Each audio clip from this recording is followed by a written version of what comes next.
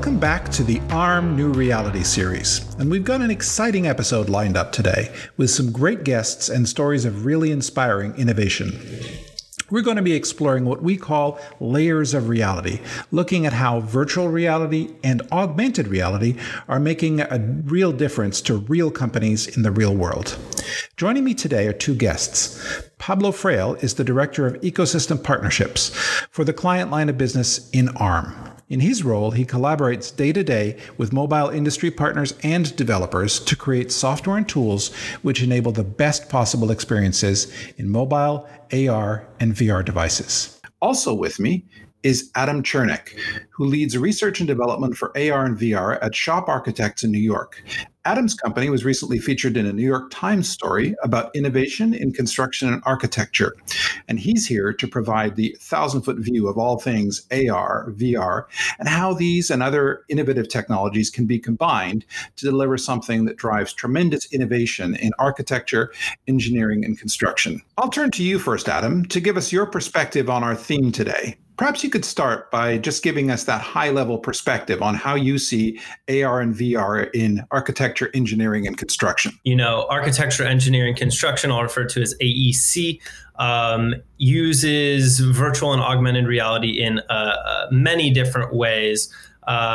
We are using it for design review tools. We are building custom applications for construction sites. Really, we're doing R&D to be able to find new ways that this technology can bring value to AEC generally. And we're doing that in a whole bunch of different ways.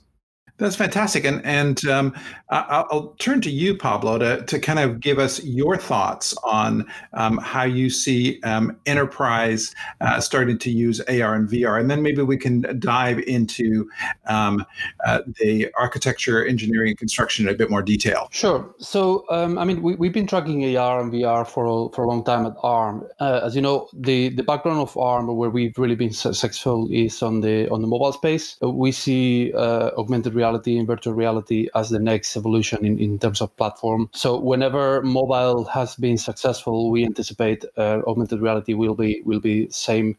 We'll have the same level of success. And I think what we're trying to understand is where in the industrial space and the enterprise space these applications are really coming to fruition. And then from there, where it goes into consumer space as well, where things really scale up to the kind of volumes we in ARM like to see. So, Adam, as we kind of look at how AR and VR starts to apply to the real world, I know you've got an amazing example and that it was recently written up in the New York Times. And maybe you could talk a little bit about that and how you're able to make a difference, particularly in the architectural world. Yeah, thanks. Absolutely. The project that was highlighted in the New York Times is our 9D tower in downtown Brooklyn. It's set to become the tallest tower in Brooklyn.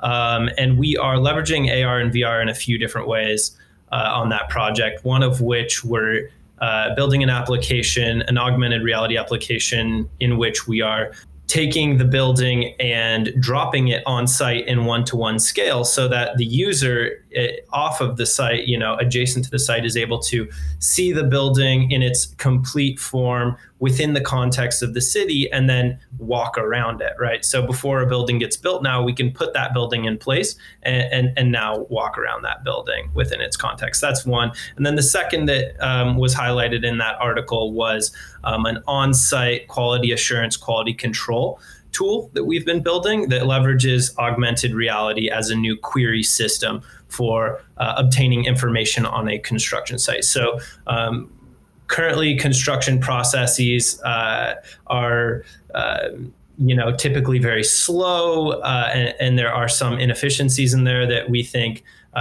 we can decrease the inefficiencies, get people the necessary information that they need quickly in new ways that leverage these tools. Yeah, and I think use cases like yours also highlight some of the technological challenges that Pablo, I know that you and the rest of the team at ARM are tackling, and I know you have this approach, this total compute approach to tackling that. Yeah, sure. In reality, what we are trying to do with total compute is address the needs not just of our immediate customers who are, the silicon manufacturers or the microprocessor manufacturers, but also the needs of the people up the stack. So operating system vendors or platform vendors or application developers, game engines like Unity and so on. What we're trying to do is build a platform or a solution that addresses those needs in three particular pillars. One of them is performance. So make sure that these new compute solutions we're building provide the right level of performance on the use cases or the applications that people care about. So we target our designs to things like, in this case, augmented reality. So if augmented reality is the application, how is compute used in those applications? What kind of vision, what kind of graphics, what kind of machine learning are you going to be doing in this type of environment? The second side of total compute is security. How can we build a platform that addresses security concerns from the hardware design up and not as an afterthought? And we believe this is a huge problem today in compute environments, and it's going to become even more important in the future. So this is one of our sort of top guiding principles, if you want. The third principle is quite relevant here, is developer environments. How do we not just provide the compute capabilities, but also the tools, the resources, the education, and the software that allows those developers to extract the maximum performance at the right level of battery usage. And so how do we allow developers to understand what's going on when they build an app and when they deploy that app into a consumer device? I'm wondering, Adam, as you look at how you work with customers and they'll say to you, well, what kind of device should we be using? How do you go about assessing all of those things based on the changing nature of the technology and also the customer's needs? We spend a whole lot of time thinking about that. Right now, most of our applications are being developed for mobile, and that is specifically, that gives us a whole bunch of different opportunities, right? It lends itself well to being able to be transported. It's highly distributable. Now there's, great performance benefits on these mobile devices, especially these newer ones. It gives us a lot of opportunities. We are, waiting for when these head-mounted displays can continue to get better and better, both from, the performance standpoint, but also, from the field of view standpoint, if we're, talking about specific headsets. Anyway, mobile is where we're developing first. We see huge impact. We see a large number of people are able to gain valuable experiences from a mobile first approach.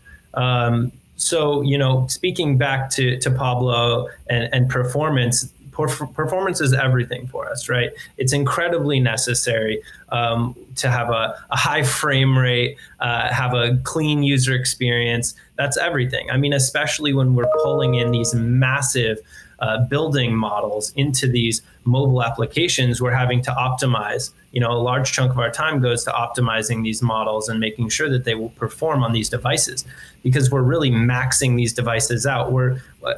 The amount of data and the amount of information that these models hold is not getting smaller year to year. We're trying to pack more data and more complexity into these models so that our end product of a building is successful. And so, having these devices able to process these massive models is key. Performance is absolutely key. Understanding, that use case, how you're trying to build those models, how you're trying to deploy them. This is the sort of thing that we need to have that relationship with developers and platform vendors, because that gives us the understanding to build better products. But at the same time, We want to provide you with the tools so that you understand, mobile devices are incredibly complicated machines, and you can't just assume that the CPU or the GPU or some other area of the device is the bottleneck. We want to build the tools that give you that visibility, and so that you can understand, oh, I've got this huge, 3D model, or is this particular texture that's causing me problems, or this or that. There are so many different variables that without the right tools, the right developer environments, is very, very difficult to get it right. You're almost like flying blind. So that's where we're spending a lot of our energy in recent months, and that's where we think these new devices coming up, in a few years' time, those new AR or VR headsets with even more sensors, more processing capabilities, more constraints from a compute perspective, is going to be even more important to understand how your application is being run and what can you do about it. Right. And I would imagine, Adam, that there's also some overlap right now between the traditional kind of CAD/CAM development and if you like, a desktop rendering of buildings and the creation of those kinds of models that you would need to leverage in your development and mobile XR. And I wonder if you can maybe talk a bit about that movement from desktop to mobile XR and the kind of change in paradigm for architects and the construction community. Yeah, absolutely. It is slow. So there are many really incredible tools being developed right now, one of which is built by Unity. It's called Unity Reflect. And what that's really important, it addresses a problem that has been difficult for us for a long time, which is getting these massively complex, non-optimized models into a real-time ready asset. And so addressing this problem of bringing all this data-rich CAD into these game engines is one that Unity Reflect addresses. It brings in our data and our geometry in a nice, native, easily to consume way that we can build on top of. And that's a really good start in order to, bridge that gap for us. It definitely is decreasing these pain points. So, Adam, that's a good point. I'm wondering if you could tell me a bit about why you chose Unity for your development in meeting what is a considerably high bar for what you're trying to achieve. Unity has been an incredible tool for us. I started developing initially with Unity way back when I started, and that was just based off of the community, really. Doing my research and trying to figure out new ways of just using augmented reality for the first time, building an augmented reality for the first time. There are just so many guides and tutorials and people willing to help you online. It's, an incredibly refreshing development experience. And so that's kind of how I got kicked off. But then I realized that community is, even more powerful than I thought. The tools and software development kits that are being built for Unity are really easy to integrate, and it really makes our development cycle easier, and it's just fun to use. Unity also seems a really fun example of technology that may have been developed for one thing, or people started using it for one thing, i.e. game development, and ends up being good at a number of other things, like what you're doing. Yeah, I feel lucky that architecture is inherently spatial. And that is what Unity and these 3D environment, these game engines are very good at, is creating these spatial experiences. So it works out nicely for AEC as a strong tool.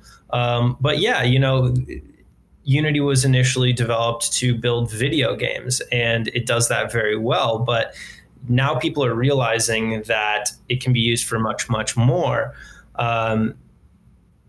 These game engines can be used to build all sorts of creative tools, and not just build some interactive tool to, turn on and off the colors or the materials of a building, that's really powerful to be able to see design options. But we're excited about going further with it and connecting it with other APIs and seeing what different construction management software we can connect into, so that we can actually connect dots that have never been connected and raise efficiency in our architecture firm. We're trying to turn 1,000 clicks into one click. That's kind of the name of the game. And I'm wondering, Adam, given all of those changes, how does that inform your own development roadmap? I would imagine that, part of it, of course, is what your customers are asking for and what their business needs are. But there's got to be another part where you want to be able to jump on the latest capabilities as they become available. So how do you balance that? Yeah, that's a great question that I wanted to touch on. Is, I'm going to be the first to say that, we love to stand on the shoulders of giants. And tools like Unity really allow us to do that easily. When somebody comes up with, as Pablo was saying, somebody comes up with a new software development kit that meshes the entire world so that we have an understanding of what is a table and what is a couch, a sofa, and what is an HVAC unit in the ceiling, we can take that SDK, integrate it into our application, and develop it into our app relatively seamlessly because of this ecosystem that they've built. So I'll be the first to say that it really just, all of this technology allows us to stand on the shoulders of giants, which is really exciting. Yeah. And Pablo, I'll throw it back to you in terms of how you see the developers that you work with approaching the whole development roadmap question about where they make their bets based on the speed of change. The developers have one fundamental defining trait, which is adaptability. Developers learn to use the tools they have at hand. Very, very often, if those tools don't exist, they will create them themselves. But the technology available allows them to very quickly interpret that. They are very quick to interpret that technology into something that they can create a new experience with. So I think one of the interesting sort of challenges for a company like ARM is trying to imagine the world 5 years from now. We have very, very long development cycles. So we have to imagine the world 5-10 years from now from a bits and bytes and electronic gates point of view, but at the same time we have to imagine it from a developer and from a use case point of view. How will people use this new piece of hardware we're designing? And that's a real fascinating challenge. It used to be less of a problem 20 years ago, because applications and devices were very predictable, very linear. And the complexity of new technology is just exploding with the number of sensors, the number of the connectivities, the number of standards, the way devices interact with one another. So having a clear vision is really important, and that vision comes from understanding developers today, understanding their trajectory in the past, and also imagining what sort of problems are not being solved today, even if we don't understand how we don't know how those problems are going to be solved. But just to give an example, we know that security is a problem, or is going to be a problem moving forward. We may not have the right answer for security challenges 5-10 years from now, but we know that security has to be one of our guiding principles for designing new technology. So that's how we approach it. And it sounds like what I'm hearing from both of you is that these technologies have the power to really surprise you in terms of what uses people and enterprises make of them. So I'm going to ask each of you, what's the most surprising application or use case you've seen for AR and VR technologies, say, over the last 5 years? And maybe I can start with you, Adam, and then we'll throw it to Pablo. Yeah. Oh, man. I definitely have one that comes to mind, and it is a medical use case. I'll try to give the elevator pitch on what I've seen. there is this application that was built that's a virtual reality application for children when children have to go get a shot in the doctor's office. Children are deathly afraid of needles and they hate it. It's a terrible experience for them every time. And so they built this virtual reality experience where it's this narrative story where there's this hero and you're helping this hero, combat this evil whatever, and to do that you have to gain your superpowers, and to gain your superpowers there's this warm rock, that magic rock that the in virtual reality in this experience, the protagonist goes and touches the child's arm to give him the superpowers, and at that exact same time with this warm rock they give the child the shot, and the child, feels the warmth and is immersed in this experience. And then they take off the goggles and they've had their shot, and they aren't crying. They just had a fun experience. And that's an incredibly powerful thing. Wow, that's amazing. That's not a use case I would have ever thought of. How about you, Pablo? Yeah, I was worried that Alan would steal mine, because the one I saw is also medical, perhaps less inspirational, but incredibly compelling. When I saw it, it's a medical VR startup that provides training for surgeons, and what they do is reproduce some of the internal cavities in the body, and the VR camera becomes or the VR headset becomes your camera, your inside camera, and you are allowed to use certain medical equipment to perform surgery inside the body. The first of all, obviously, it's a lot cheaper and easier and less painful than experimenting with the real person. Second, the amount of detail, the quality of the simulation they provided. It was in SIGGRAPH last year, I believe. It was just astonishing, and I absolutely loved it. Very gruesome when things go wrong. Very well done in terms of all the blood and fluids going all over the place, but it was just fantastic. And I guess I could contribute one as well. So I was at a trade show in the VR AR sector over the last couple of years. And there's a company that was producing backpacks for school kids. And the backpacks actually had a code woven into them, kind of like a QR code, except it was proprietary.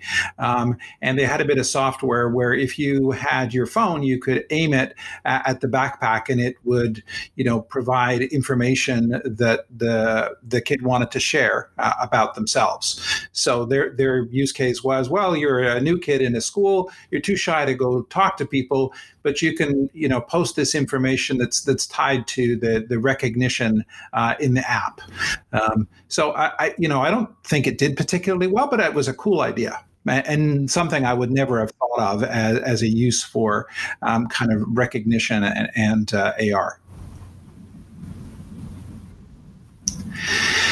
Yeah, so I think we're getting close to the top of the hour here. So I would ask you for any thoughts you have on the broader topic for layers of reality. So in terms of what you've learned from your work with customers, Adam, how are you seeing their evolution in terms of how they look at reality and what's possible with the kinds of solutions that your company and others are coming up with? Yeah, we're seeing a lot of excitement and engagement from clients on the tools that we're building. It's incredibly validating, and we're very excited about it.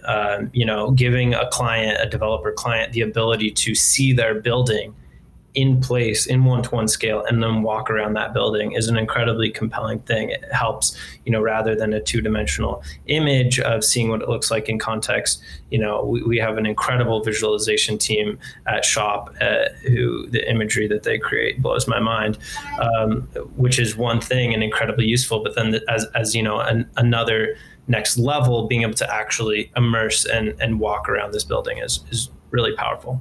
And Pablo, any final thoughts from you in terms of what you're seeing in terms of feedback from your developers, customers, particularly in the enterprise sector? The sort of things people ask us is when, how is the device segment going to evolve over time? Because say that allows them to build different kind of classes of experiences.